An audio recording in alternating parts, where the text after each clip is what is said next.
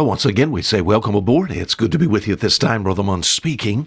Our program here called A Fisherman's 5-Minute Look at the Book of Romans today, Romans chapter 5. We'll be talking about the power of the blood, maybe giving a few things maybe you can think about, sort of provoke you for Bible study. The power of the blood. I tell you, as a Bible believer, I'm compelled to take a strong stand upon the doctrine of the blood atonement. This is laughed at today. This is laughed at even in Bible seminaries and Bible schools where preachers, my friend, are trained to preach the gospel, and they laugh at the blood, my friend, the blood atonement. No other doctrine is more important because it is in and through the blood that we find the very foundation of Christianity. That separates Christianity from all other religions. It has to do with the shed blood of Jesus Christ. Explain it? I cannot explain it all away, my friend. When I look into the Bible, I'm just compelled to believe. And not only did I believe, but I trusted, and I know it works. It worked for me in 1966. It changed me, my friend, from no more than just a heathen fisherman, my friend, and made me, my friend, saved, redeemed, and justified, somebody now that has peace with God. Yesterday we talked about the power of the blood in the sense of that through the blood we have redemption. Colossians 1:14, in whom we have redemption through his blood. Not only redemption, but in Romans chapter 5, let's read verse 8 and 9. But God commendeth his love toward us, that while we were yet sinners, Christ died for us. Much more then, being now justified. Oh, there's another word. There's a big word. All right, redemption. The devil auctioned us off on the slave market of sin, but Jesus bought us back. Amen.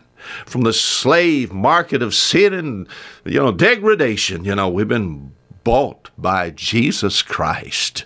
Not only redemption, though, but justification. You said, what is that? To be just in the eyes of God. He says, much more than being now justified by his blood, we shall be saved from wrath through him, redeemed by the blood, justified by the blood. Now this is the standing or the record that man has before God. The question comes, how can a man be just before God? Man at his best state is altogether vanity. There's not a just man upon the earth that doeth good and sinneth not. That's the scripture. This justification cannot be the work of men. And yet you talk to many so-called believers, and I said, sir, ma'am, are you a Christian? I'm working at it. Quit. Stop working at it. Trust someone who has already, the work has been done. My friend, we think about Calvary. Religion says do. My friend, Christianity says it's done. The work has been done. And I've been declared justified by what Jesus did there on Calvary. Jesus' blood provided, yes, forgiveness.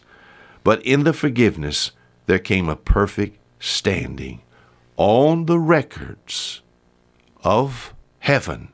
If you could go there right now and you'd check my name, Andrew Wayne Mund, you'll find a clean slate. I have here on this computer, I have here in checking email and doing things from time to time, I have a little button that is called a delete button. Delete. What does delete do? It completely gets away. I have a lot of emails that come in that I don't want to look at. Sometimes it's just all kinds of trash will come in, and all types of salespeople trying to get into situations. And I push delete, and it erases it all.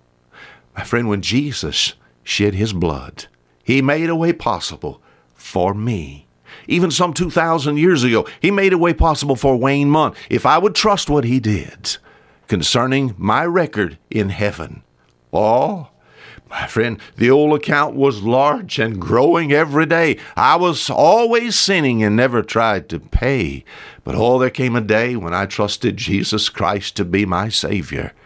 The delete button, so to speak, was pushed. And if you'd go and look at the record in heaven today, my friend, it's clean.